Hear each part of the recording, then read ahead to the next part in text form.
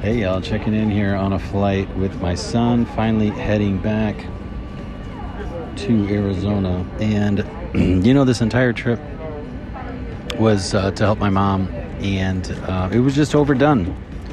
We did about a month here, and I'm telling you,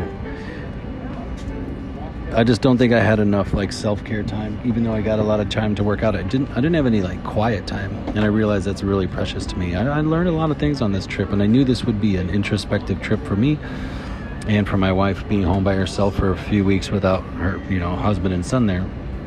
And truthfully, what I learned is just I need time to think. I need quiet time every day, or I'm going to go crazy. And it's like, we had a house full of people, and my child, and my mom, and the moving, and the movers, and then my work, and then his school, and then I got bit by a dog, and he broke his arm, and I was just out of my element. I was getting frustrated with people. I was getting tired. I was getting short with people, and it wasn't myself. And I kept talking to my mom about it. I was like, what's going on with me? And she's just like, I'm not sure.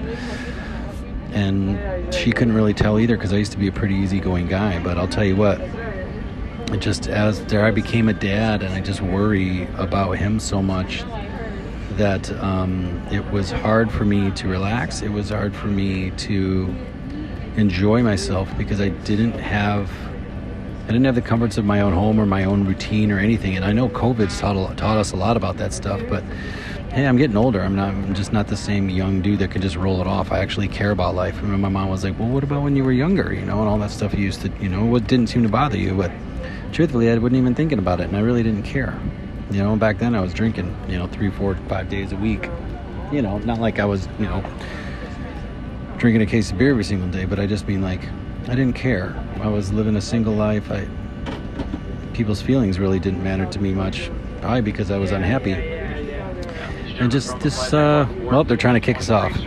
But I'll tell you what, the trip, I learned a lot, and I learned that more than anything, I need to get myself right before I can take care of anybody else. And I know we all know that. I know we've all heard that, but it's so important. And this is what that trip gave me. A really strong bond with my son, and time to work on myself.